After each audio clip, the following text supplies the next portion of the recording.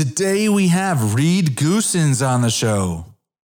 Are you curious about what it takes to invest in multifamily properties? Reed Goossens is a real estate investor invested in 15 multifamily properties for over 3,000 units.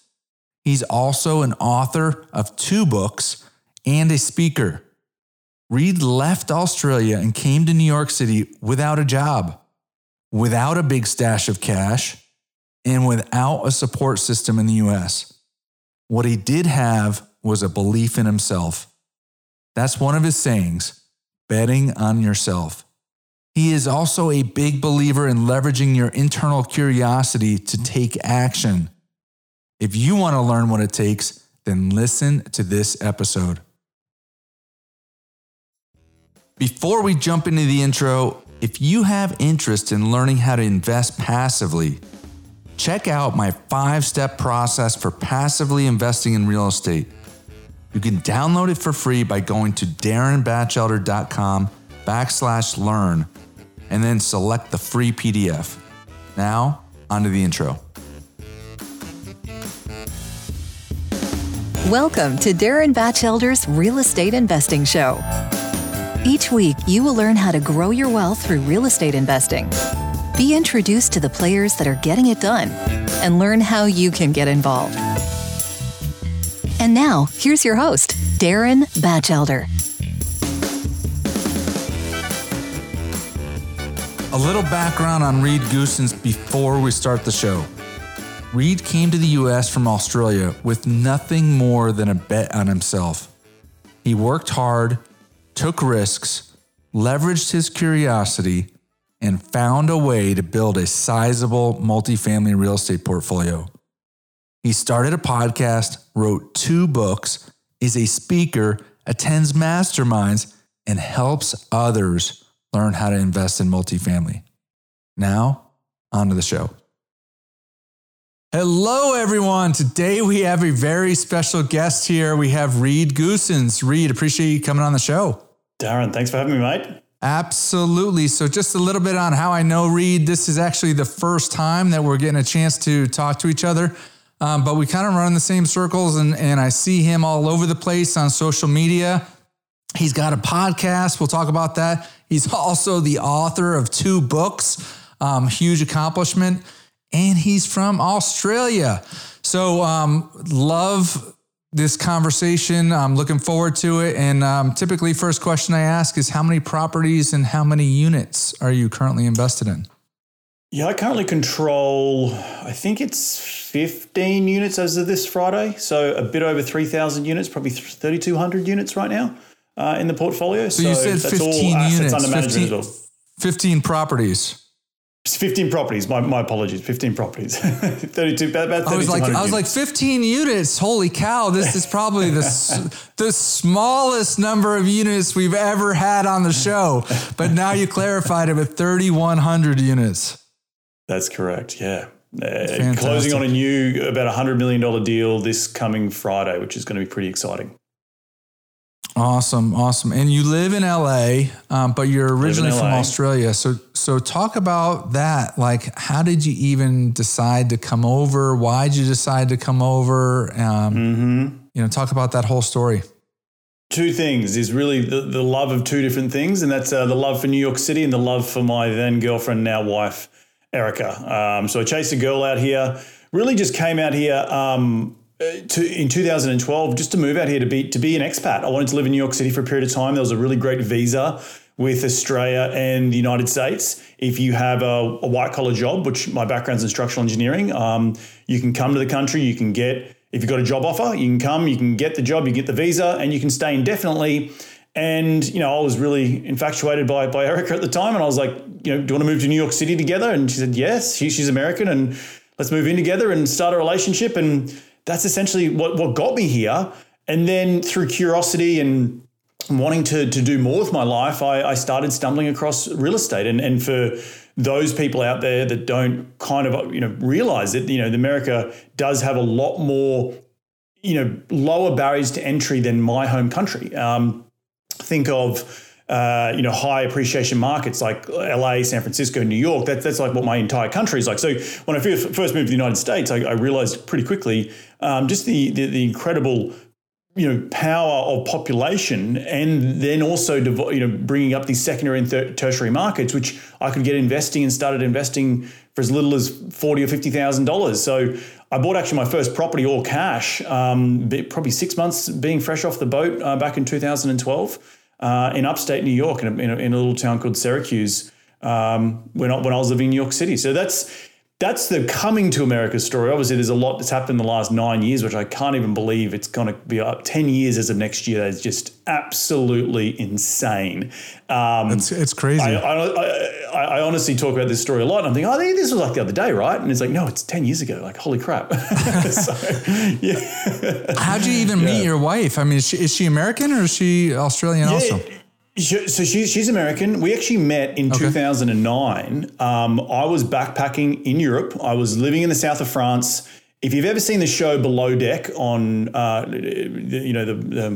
cable, it's a show about deckhands working for mega wealthy people of the world. I was doing that before it was cool, and I just happened to meet her gallivanting around the south of France. I continued doing that for 2009. We stayed in touch, and then she ended up moving out to Australia into late 2010 to do her master's degree, just coincidentally. Met me traveling. We kept in touch. She came out. She's like, "Hey, I'm coming out." It's like, awesome.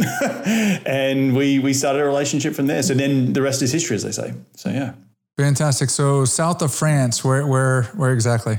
I was based in Antibes, which is near Nice, which is sort of like the hub for all yachties who want day work. The reason why I ask is my mom is actually from Nice. And so we used to, growing up, so she came to the U.S., she met my father and they got married.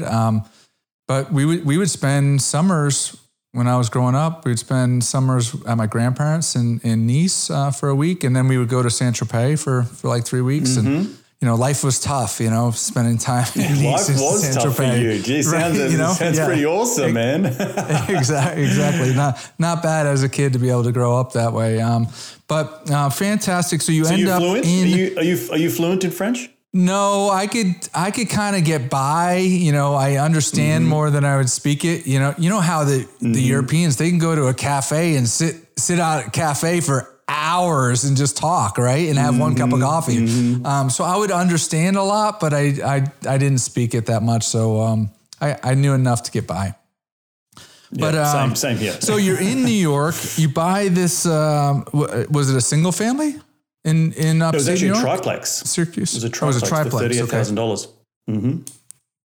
Wow, $38K triplex in 2012 in Syracuse. And were you scared? Oh, 100%. But here's the thing, Darren.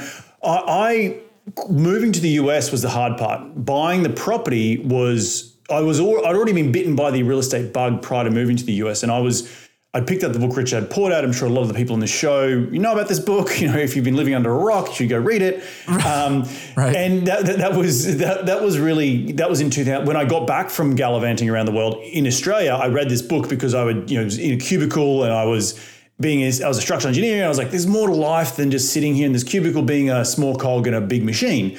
And that's when I started being curious about certain things and investing and all that sort of stuff. And I didn't even know what the word entrepreneurship meant. So going back to being scared, I'd already sort of had pre-educated myself for a couple of years before buying that property.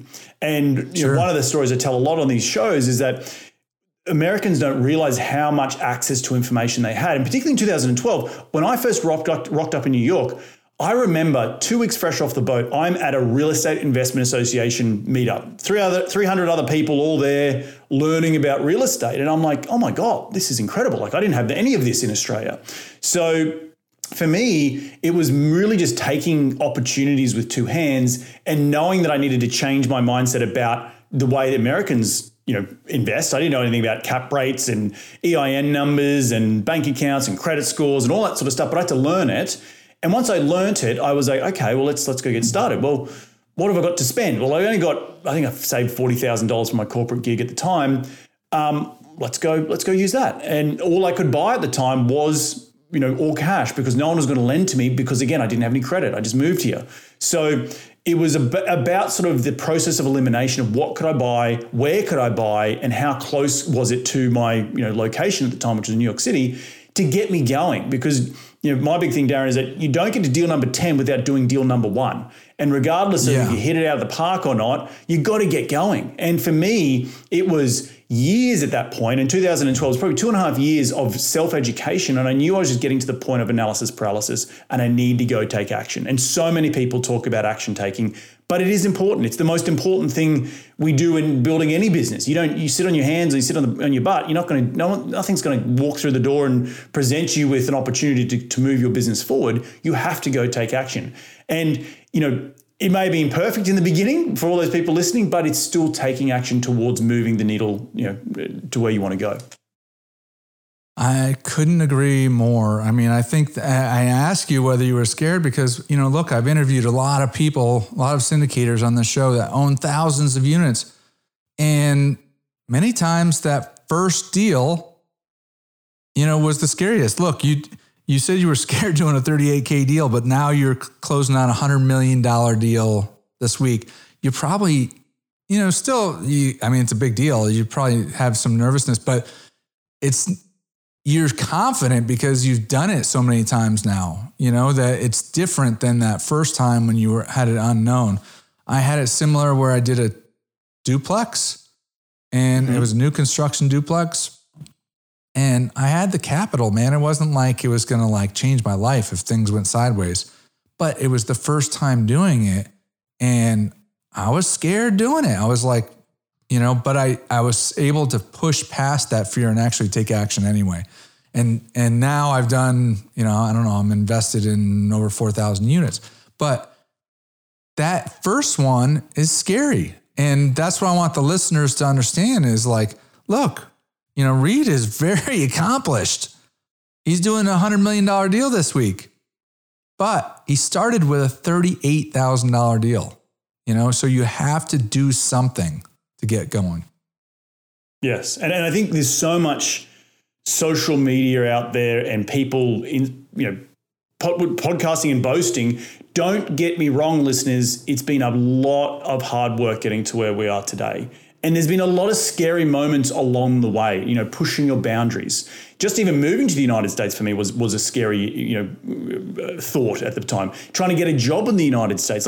I literally quit my job in Australia to move here. I didn't have anything lined up. I had a tourist visa and I went knocking on every single engineering door in New York City until someone said yes.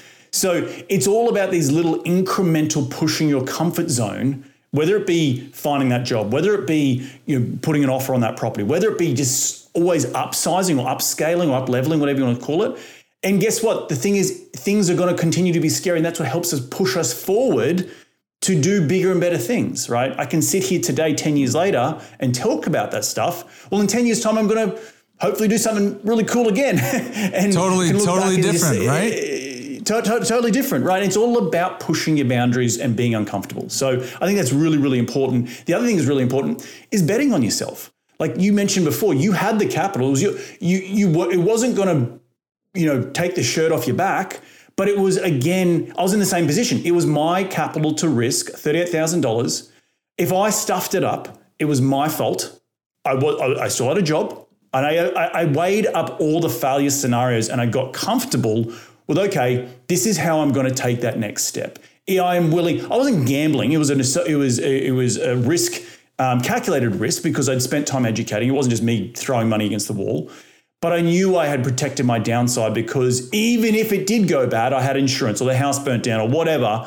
I still had a roof over my head. I still had a day job. I could still keep the bills paid. And I'm sure that's what a lot of listeners, including yourself, Darren, would have been thinking as you do that first deal, right? Yeah, absolutely. I love that you said, it's layers.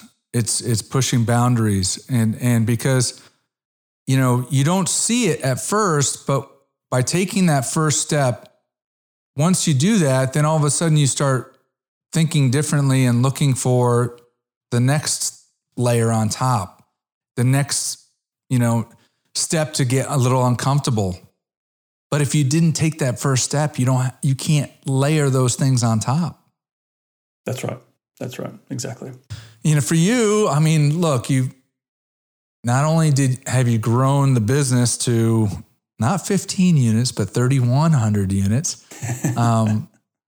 But you've also started a podcast. You've also written 2 books.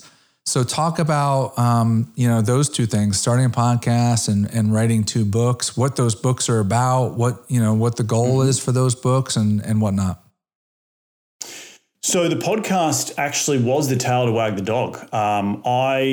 When I started getting into, I'd done a few deals in 2012 and 13.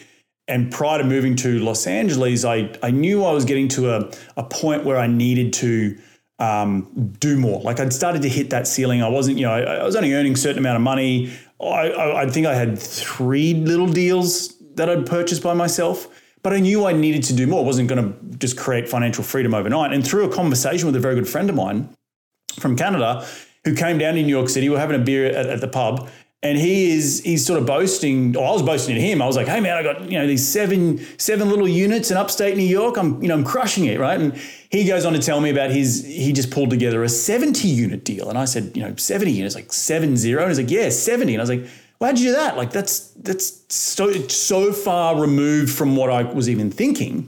And he went into all of it. Seller carryback financing, other people's money, getting a mentor, all these things that I'd been to seminars and people, spout on stage and you read it in a book. But here's a guy, a good friend of mine, had no idea. He's now set the bar at a new height. And so that was the impetus to go, okay, I need to take this and double down. What do I need to do? Well, the first thing he mentioned was a mentor. I went out and got a mentor, and a very cheap mentor at the time. He's not cheap anymore. And through that mentor, he encouraged me to go, you should start a podcast because you have a story. And I'm an engineer, Darren. Like I'm black and white brain. Like I'm very mathematical. I had no idea about talking about stories and brand building and blah, blah, blah. But it was like, well, maybe someone else would find this interesting.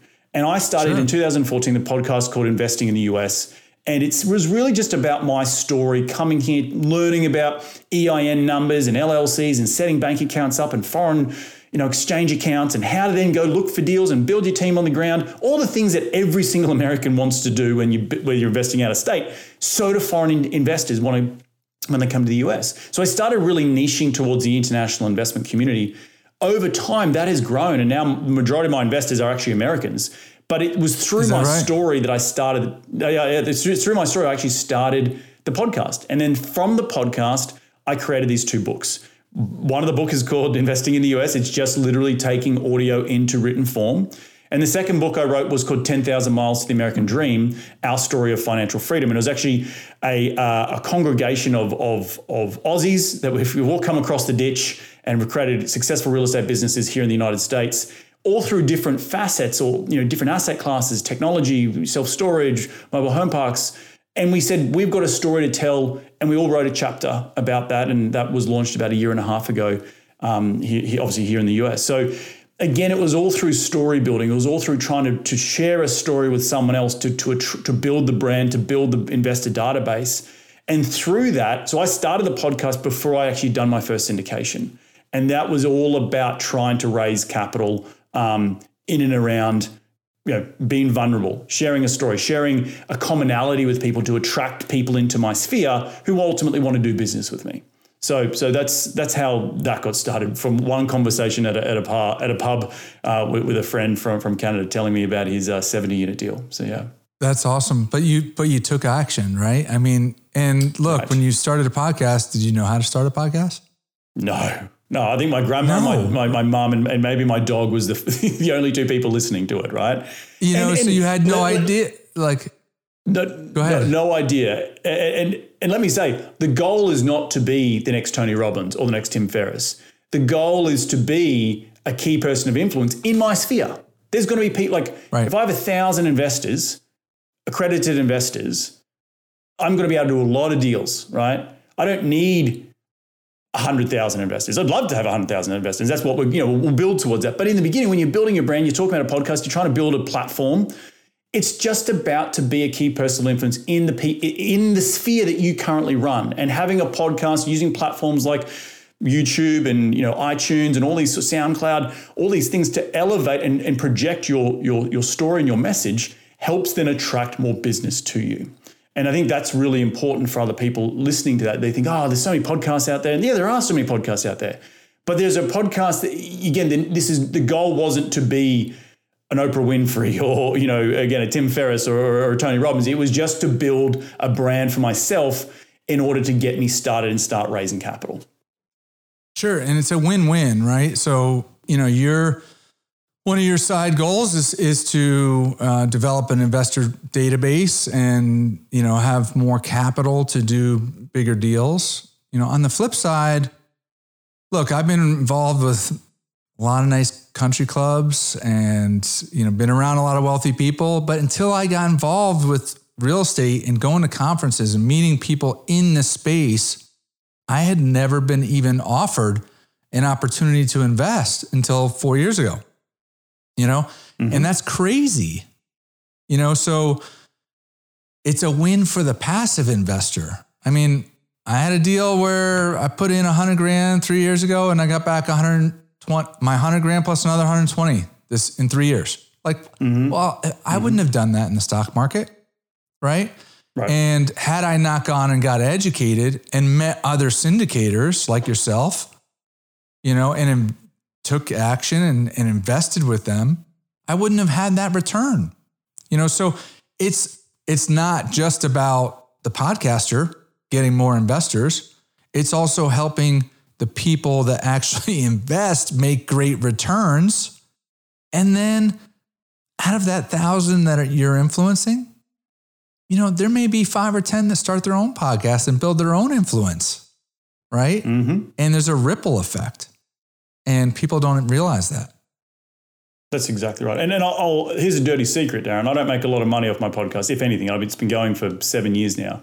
But it also acts like a mentor. I get to speak to and interview some of the best minds in the real estate industry here in the United States and learn stuff from them, right? I learn all the time. I'm learning right now, from you. And that's the benefit of producing a platform, is to share the knowledge with other people who may not be as educated, but it also helps educate yourself as the presenter. Because again, I started with very little experience and I just started interviewing people who had more experience than I. And thus I was then, again, up leveling and trying to be better and, assimilate with people and surround myself with people who I aspired to be. That's huge. I say the same thing. Some people will listen to maybe 2, 3, 4, 5 episodes, right? But I say, I listen to every single one of them and I learn from every guest. So I benefit that much more. Hey, you mentioned mentorship group. I think that's important because, so I joined a mentorship group. I joined one in Dallas, the Brad Sumrock group, but there's a plenty of great mentorship groups around the country. And some people outside, looking in, they're like, is it worth the money? And I'm like, look, for me, yeah, it taught me all the steps I had to do, right? But the bigger thing was getting plugged into a network. I met my business partner there. I met, the attorney that I use for my syndications. I met property management company, all these things that I would have had to try to figure out on my own. In addition, you look around the room and you see all these people doing 100 unit, 200 unit, 300 unit deals. And you're like, they're smart. They're nice people. But if they can do it, I can do it.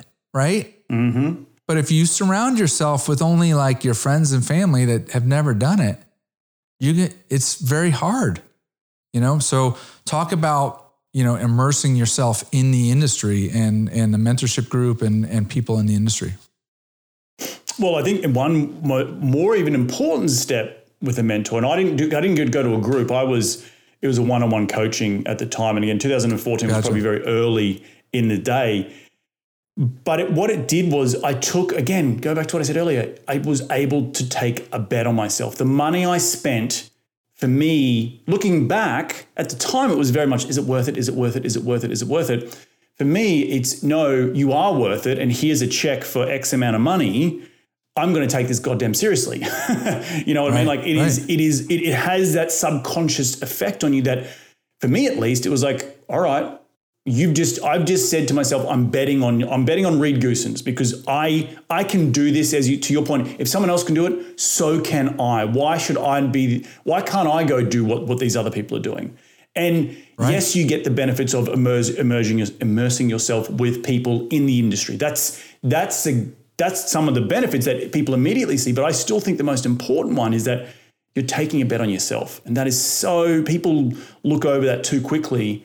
And that money you pay is that investment in yourself. And I think that's just one of the most important things as you're getting going. I go to seminars and and conferences all the time. I was just at IMN conference here in Santa Monica speaking on stage. And the beauty about going to these things and hanging around is that you realize the industry is pretty small. As big as a foreigner coming to the United States, the outsider would think, God, the multifamily real estate industry in the US must be massive. It is. But once you start hanging around all the same people, you start to know, you're maybe 2 degrees of separation at max in this industry. Most times it's just 1.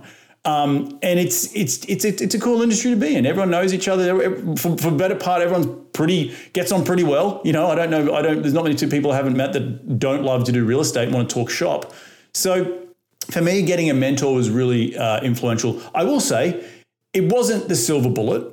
It helped me get to that next stepping stone.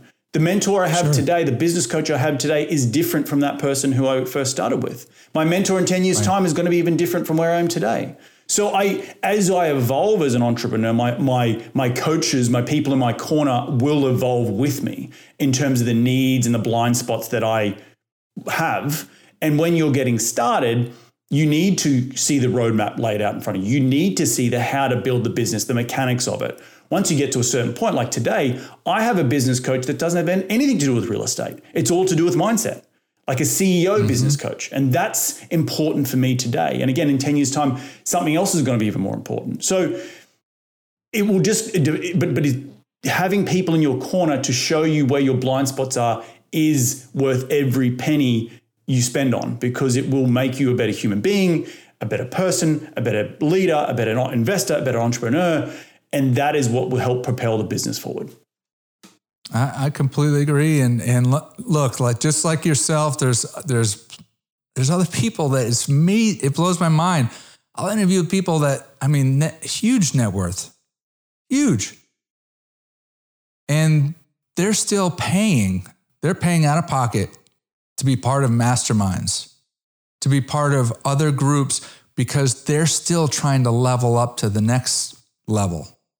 There's always somebody above you and somebody below you, right? And so life is a never ending thing, where you just continually try to push yourself. I thought, look, after getting the first syndication done, okay, well, then I know how to do it, right? But then no, somebody's like, oh, you got to start a platform. So, do a podcast, whatever. And then it's like, look, you've written 2 books. Did you know how to write a book? No, it was arduous. I can tell you that. So talk about that. That's hard, right? It was hard work. It was something, hard, man. It's hard. It's hard. Yeah. Completely new. The books are. Go ahead. Keep going your thoughts. No. I want to hear the difficulty. Look, you already were doing deals. You already started a podcast. You were already building your investor database. You were already building your wealth. You didn't have to go write 2 books, right? But it was the next uncomfortable thing to layer on top. Right. That's exactly correct. So talk about how difficult that was. Well, so the difficulty became easier when I realized I was already creating one platform. So I'd started the podcast, and I said to myself, I'm not a great writer. I know that. I'm going to put my hand up. But I've already created content through the podcast. Why can't I extract that content and put it into written form and then have someone, an editor, help me craft the story around it? And that's what I did.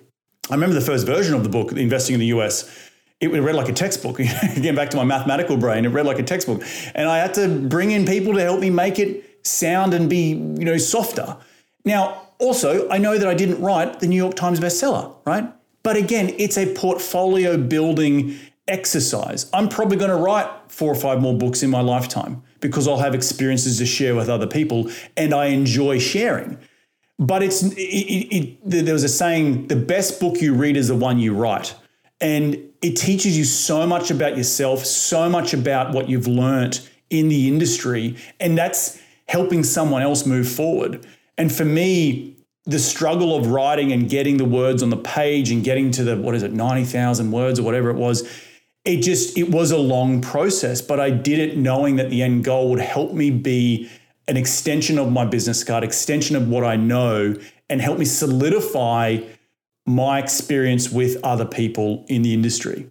And that's all you can ask from it, right? I'm not trying to become a millionaire from my book. It's just, again, a collection of thoughts to try and help share with someone who can get to know me in a shorter period of time whilst also learning at the same time. And I think that's very, very important. Very, very important. So, if somebody is going to invest $100,000 or $250,000 in one of your deals, it's an opportunity for them to get, who is this guy Reed? I want to get to know him a little better. Listen to his podcast. I'm going to read his book. And now all of a sudden I get a little sense on who the person is, not just, correct, what the returns have been on some of his other deals. And that's right. Important to a lot of people. In addition, you probably don't realize it, but your kids are probably going to read that book at some point, not when they're young, right? They're probably like, they'll listen to anybody but their dad, once they're teenagers, but, and then there's other people that may read it and it may inspire them to go do something and you don't even hear about it. You may not even hear about it, That's right. But, I applaud you for doing that because it's anybody who's written a book, I applaud. It's a difficult thing and you're giving back, so good for you, man. So you talk about getting uncomfortable and, starting a podcast, writing the books, why should people get uncomfortable? Why do that? I think, so looking back on it, I think uncomfortable is the result. But what it starts with is curiosity. Being curious about something. Yes. Being curious about something helps drive us to get out of bed every morning. And for the longest period of time, I didn't know what that was. My North Star when I first started was I got to quit my day job and I got to get out of the rat race. That's just what it is. And it took me a decade. I think it took me 8 years to finally quit my day job. Once I picked up the book Rich Dad Poor Dad, it took me 8 years later to get to that point where I was like, I'm ready to leave and I have enough money in the bank to go try this on my own. As I grow, now I've achieved that North Star, what's the new North Star? Well, that's where I now start to realize as a human and in myself is that I'm just really curious about stuff. And I think if you continue to be curious, you will continue to push your boundaries. So again, when I moved to the United States, I was curious just to live in the United States. My whole thing was, if it doesn't work out, I'll move back to Australia. I keep asking myself, Darren, will my 65-year-old or 70-year-old self regret the decision I make today? And 9 times out of 10, the answer is no. And because it's through that curiosity that fuels us to get uncomfortable, to put ourselves into positions that we kind of don't realize we get into, like the buying the first deal, like the trying to get the job, like doing your first syndication, like pivoting. And I know there's going to be a ton more curiosity things that I'm going to achieve in my rest of my life that will make me more uncomfortable. But I just know that I'm just a curious human being and that's okay. And that's what we've got to get comfortable with. And when you get comfortable with being curious, there's going to be side effects, which means you're going to have to push the boundaries. Otherwise, you're never going to jump or you're never going to take that next step. And so many people are curious, right? So many people are like, hey, what's this real estate thing about? Let's go to a couple of seminars. Let's do this. And they feel good in themselves. But then they stop there because they don't have, there's not a big enough desire and drive to take that leap of faith. And the difference is, I think, with people who are quote unquote successful versus people who stick to their lane is that curiosity is so strong within someone that it makes them jump. They get to that point, it's like, okay, I learn it, I'm going to jump. And hopefully something's going to catch me. The net will appear, as they say. So for me, it's being uncomfortable is a side effect of being curious. I love that curiosity. You know, I don't know about you, but for me, I don't know, when I feel the juice is flowing the most is when I'm going after something I haven't done. You know, that's correct. You know, it's even though it's uncomfortable and it's look, it's a risk that you may fail, right? You may fail in front of your family, in front of your friends, and you know, it's not the safe thing, but that's when I feel most alive, you know, is when I'm going after something that I haven't done before. And so I love that you talk about curiosity, because I do believe you have to have curiosity and persistence and determination to get there, to get to the other side. That's huge. Yes, no, that's very important. That's very important. The other thing you said, you know, when you were talking about like, you start thinking about what can happen. And I've heard from a lot of big time real estate investors would ask themselves, I'd ask them, you know, look, are you scared, you know, doing that deal? And I heard a number of different investors say, yes, but I think to myself, what's the worst thing that could happen if I take action? And can I live with that? And then what's the upside? And which one is probably more, has a higher probability of happening? Because so many people are so focused on never having the downside. They don't want to lose. They don't want to fail. They're not willing to look at the upside. Right.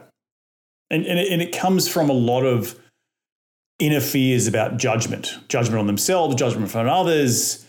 I do like what you say about, yes, curiosity needs to be coupled with persistence, because you can't just be constantly looking for shiny objects, and otherwise you never get anything done. But that's what helps starts the ball. But yeah, you're right. So many people don't ever take the leap of faith because they're so worried about the downside. And all I can say is it's back to that betting on yourself. Once you assess all the risks, right? Once I assessed that if I'm moving to the United States, it didn't work, well, I'd have a 3-month vacation in New York City, try to get a job, I'll go back to Australia. You know, like that's the worst thing. And you're hanging out with a girl that you're very interested in. Exactly. That's exactly right. I'll go back and get another job. You know, the chasing of the deal, the chasing of putting that first deal under contract. Well, I remember it was my money. I think the same with you. It was like you weren't going to lose the shirt off your back. And right. I was okay getting to that, to taking that leap of faith. And it's just all comes down to what's the worst thing that can happen and how to protect my downside. And if you get comfortable with that, that is, and again, you don't have to jump to going and trying to put a 100-unit deal under contract, right? There's a big jump there. There's a lot of stepping stones. I'm sure, Darren, you could write a whole book about yourself, or getting those little stepping stones. But what we're trying to, the example of moving to America, finding the job, getting that first deal under contract, they're all little stepping stones to get you to the 100-unit or the 300-unit or the 10,000 units. Do something. Do something. It happens through small stepping stones, not the 10 years later I got to this, the overnight success that's taken 15 years to get to, that type of analogy. And so it's all just about being also self-aware. I think being self-aware is really important, where I knew at the time when I wanted to get that first deal done, there's just something inside me. I was like, I need to go, I don't need to go spend $30,000 on a mentor. I need to go to spend $30,000 buying a house, because I'd rather do that than a mentor, because I'd be in the deep end swimming. You know what I mean? I'd get off the starting block. And we all get to that point, and as an individual, your body you should be in tune with your body enough to say, I'm ready to take that next level, right? Whatever that might be in wherever you are in life. I'm at a crossroads right now personally, on a business, and we don't have to get into it, but there's an element there of still being curious to say there's this other path I could go down, which gives me those juices you spoke about earlier, which gives me the challenge of being more and living up to my full potential. But I think goes back to the question I asked myself earlier, is like, will I be satisfied at 70 years of age if I don't make the decision today? Will I regret not making that decision 30, 40 years ago? And 9 times out of 10, most people I interview on my show say, yes, I don't regret the decision to quit the job and chase the dream and chase the girl and get after those deals. So I think all of it comes down around to perspective. Absolutely. Like, so we're mainly talking about real estate, but we'll go off on the business tangent. Like somebody that, takes a chance on going after a business idea. Well, a lot of businesses, not all, but a lot of businesses, they go after something and then all of a sudden it's not working, but they're hearing that there's another need and they pivot. Mm-hmm. And all of a sudden that's successful, but they never would have gotten to that point had they not gone out and done that, right. And so it comes down to action. Funny story about, you mentioned Rich Dad, Poor Dad. So I had Sharon Lechter, who was co-author of that with, and interesting story she said was that when they developed that book, Rich Dad, Poor Dad, this was back before lead magnets and internet, having an internet website to grab emails and funnels and all that. So they developed that book and had a contact page in it. And that was going to be a lead generator to, for their education program. And that book ended up changing so many people's lives, like you said. So it's funny. I mean, it wasn't the intent, but that was what the result was. Right. So talk about, you've done a lot of deals now. Talk about a deal where, a challenge came up. Something challenging happened. What was that, and how did you guys solve it? So I'm going to talk about a couple of things. I'm going to talk about 2 different challenges. One was early on, and it has been a few early on ones, and the second is in this sort of syndication space. So the first real challenge I faced was actually on that first property I purchased in Syracuse, New York. I had a really, really quick learning curve of Section 8 housing. There was a drive-by shooting at the property within 6 months of me buying it. Think about if that was someone, you'd moved to Australia and you did the same thing, you'd be like questioning everything that you'd ever think of. I've just spent this money and oh my God, there's a drive-by shooting. What the hell? I quickly realized that this was, it was a learning curve. The second deal I did, this first flip I did in Philadelphia, I ended up losing money personally. It was the first time I brought money in from my friends and family, and the contractor stole from me. The contractor stole materials from me. He had to fire him. He wasn't getting permits. The contractor stole materials. Yeah, like I had to go to, I was using my own credit card to go into Home Depot and rebuy stuff. The project took an extra 6 months to sell. That eats into, interest, interest eats into your pocket. And this is all before I've done a big multifamily syndication. In the syndication space, I had a deal, really great deal, at 1980s vintage in San Antonio, 9-foot ceilings. You don't find many 1980s vintage with 9-foot ceilings. Had a $150,000 water leak that took us 3 months to locate. 3 months to locate, not just fix. Holy cow. Yeah, for us to locate, it actually comes down to the pressure valve coming in off the street. We were looking all over the property and it was like, this has got to be gushing out somewhere. And there it was. We went to the pressure valve and it was gushing back into the stormwater drain. And the pressure valve was screwed. So, hunting around for all this stuff. And these are the little instances that life happens. You were not going to have it perfect. I'm never going to have it perfect ever, right?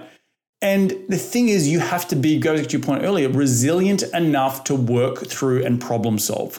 What happens if X goes wrong? Well, I'm going to have to go out and fix it. I'm going to communicate to my investors, and we might have to do a few things in order to preserve their capital, but I'm making the ultimate right decision for the asset and for their investment.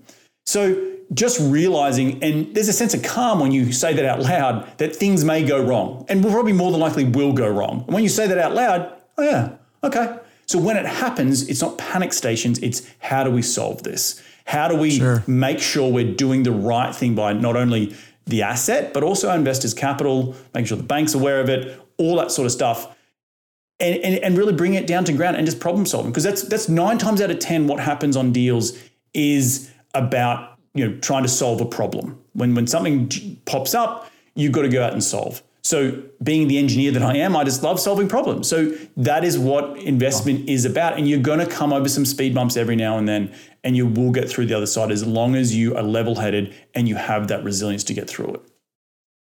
I'm glad that you brought up that problem solving. So my business partner, he told me that when we were getting into the first deal, he said, Darren, the real estate business is all about problem solving. There's going to be issues on every deal, and how you handle it and how you manage through that, and whether you like doing that is going to kind of tell you whether you want to stay in this business. Because some people, those problems come and they're like, I don't want to ever deal with any problems. Well, real estate may not be for you because there are problems that happen and you need to be able to solve those. The other thing that's interesting and may go along with the curiosity, but I don't know if you've read Sam Zell's book. I forget the name of it, but he talks. Yeah. Sam Zell is probably the top real estate guy in the country in Chicago, and he talks about being creative, and I was like, creative. I'm a business guy. Like I don't really think of real estate as being creative, but when you think about it, it very much can be, because there's problems that, some people look at like, well, I can't finance this with agency money, so, it's not 90% occupied. So, well, how can you make it work for the seller and for the buyer? All different scenarios on how to make it work, how to make it a win-win when most people look at it and it doesn't fit in a box. So they just go on to the next one. Correct. I completely agree. Yeah. The creativity is probably the pairing to curiosity, right? Once you're curious about an issue, you get into it, then you got to go create the solution to fix it, right? Whether it be raising capital or getting a deal done or having a water leak, these things come up and you got to get creative around solving that problem. So yeah, I love that you brought that up. Yeah. I mean, I had somebody on that said he was looking at like a $75 million deal, and they looked at the 2 bedrooms and they were large, and they realized that they could chop them up into 1 bedroom and make that much more income. So they were able to bid higher on that. And the broker wasn't mentioning that at all. It was just their team's creativity, and they ended up winning the deal. And, I don't know if the deal is performing to business plan or not, but, those types of things, just to think a little bit outside the box, can make a difference between winning a deal and not winning a deal. So talk about now the opposite. You're on it. You've got a bunch of deals, and on one property, all of a sudden something really good happens that really juices the returns. Like what happened and to help that? COVID. I will say that I don't have gray hair. I'm in my mid-30s, but COVID was a double-edged sword. It was for those people who started post 2008, like myself. This was our 2008. We had to navigate through uncertain times. We didn't know what was going to happen. We came through that with flying colors in our personal portfolio. And we learned a lot about ourselves through that, as operators, as fund managers, as investors. All boils down to people, where we're in the people business, right? Where we're providing housing. If we don't have tenants, we don't have income, we can't pay the bills, we can't pay our mortgage, we can't pay investors. So when I realized that and led with a people first mentality, that helped us build bridges with our tenants, with any issues, any potential issues, or with our lenders, with our investors. Just been communicating what we're seeing on the front line during COVID. We came through that with flying colors. We passed the test. I can say that, Darren. We passed the test with flying colors. Now we're on the other side of it. Thank you. And some people, most multifamily asset classes did really, really well, right? That's the reason there's so much liquidity in the market to buy multifamily, because it did so much better than retail or hospitality or, whatever that might be. Office, right. Office, because people always need a place to live. Now coming out the other side, you're also coupling that with inflation, you're coupling that with the mass migration around the United States. You're seeing coastal rental prices start, implement into secondary and tertiary markets like where you live in Dallas. I'm seeing massive rent growth, which is also coupling with massive price increases on our assets. So as an existing owner, buying at $80,000, $90,000 a door in a secondary market like Austin, or now it's pretty a primary market, or San Antonio, and things are now trading for $150,000, $170,000 a door, I look pretty freaking good now, right? Now I didn't expect that to happen, but the fundamentals are there to support it, right? Supply demand. So I think COVID was a real awesome litmus test for operators who were worth their salt, who could navigate challenges and problems and become creative to get through COVID. And then on the other side, we're now reaping the reward of having a portfolio, having an environment where our investors are going to make a fantastic return across many, many deals. And that has been a sort of a blessing in disguise, I guess, and a lesson learned for me as a non-grade haired person going through a quote unquote recession for the first time. It's good to take stock of how we got here and what does that mean for the next 10 years as we keep growing the portfolio. Right.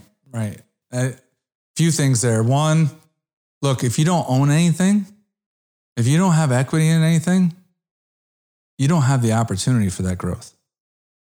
Mm-hmm. If you don't own stock, if you don't own real estate, if you don't own a business, there's no opportunity for it to go, to see those gains. And so that's important in itself. COVID, I don't know, I'll share a little bit about what I saw.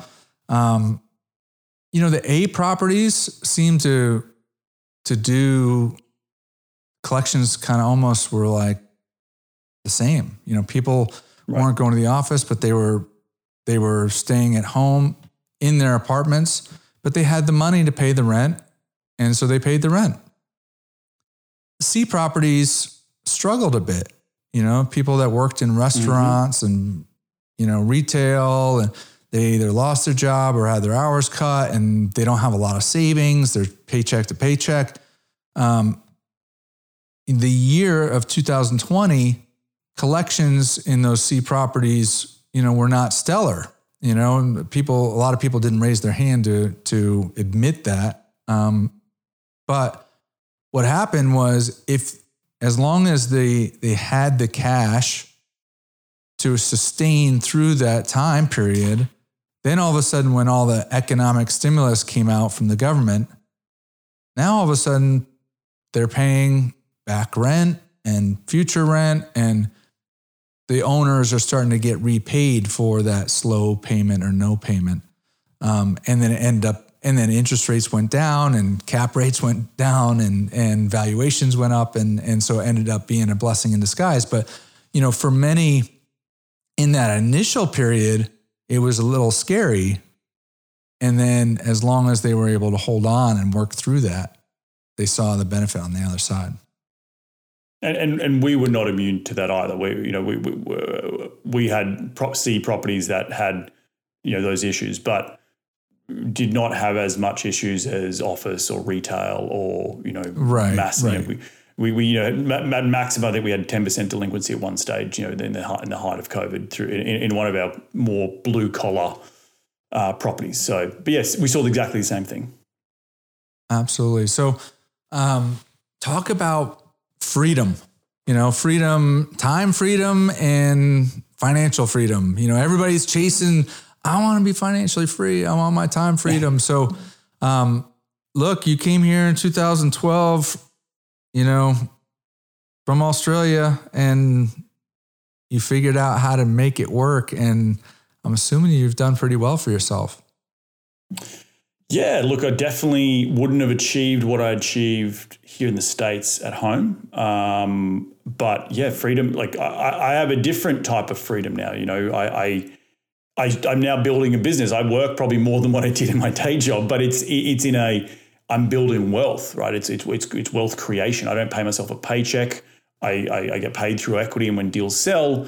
So I'm building massive amounts of wealth that, you know, I'm starting to now see the benefits of all these years later, because my first deal that I ever bought, you know, as a syndication is about to sell. You know, like these are when the waterfalls start to happen and the cascade of money. It's now, where do I put that in to continue for my family, for their, you know, their kids in the future.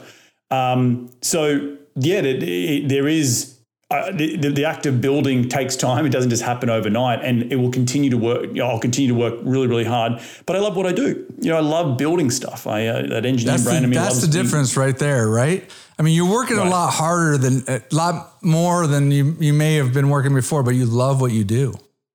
That's right. And I continue to be curious about what I do and continue to push myself and evolve and, you know, try and be the better entrepreneur and leader and husband and, you know, future father and all that sort of stuff. So I think there is in this, you know, in the journey of financial freedom, so many people get caught up of like, I'm just going to get there and then I'm going to sit on the beach. Well, the reality is you won't actually sit on the beach. The reality is you may go for a week and be like, I'm bored, because the curious thing is that you want to keep building, right? You want to keep building, but enjoying the journey. I think that is the real peace of mind that has come while looking back, is that I can enjoy where I'm at in my life. And that old saying of Tony Robbins, you overestimate what you can achieve in a year, you can underestimate what you can achieve in a decade. I'm 35. I moved to this country when I was 26. I had no idea I'd be sitting here talking about a podcast and 3,100 units and blah, blah, blah.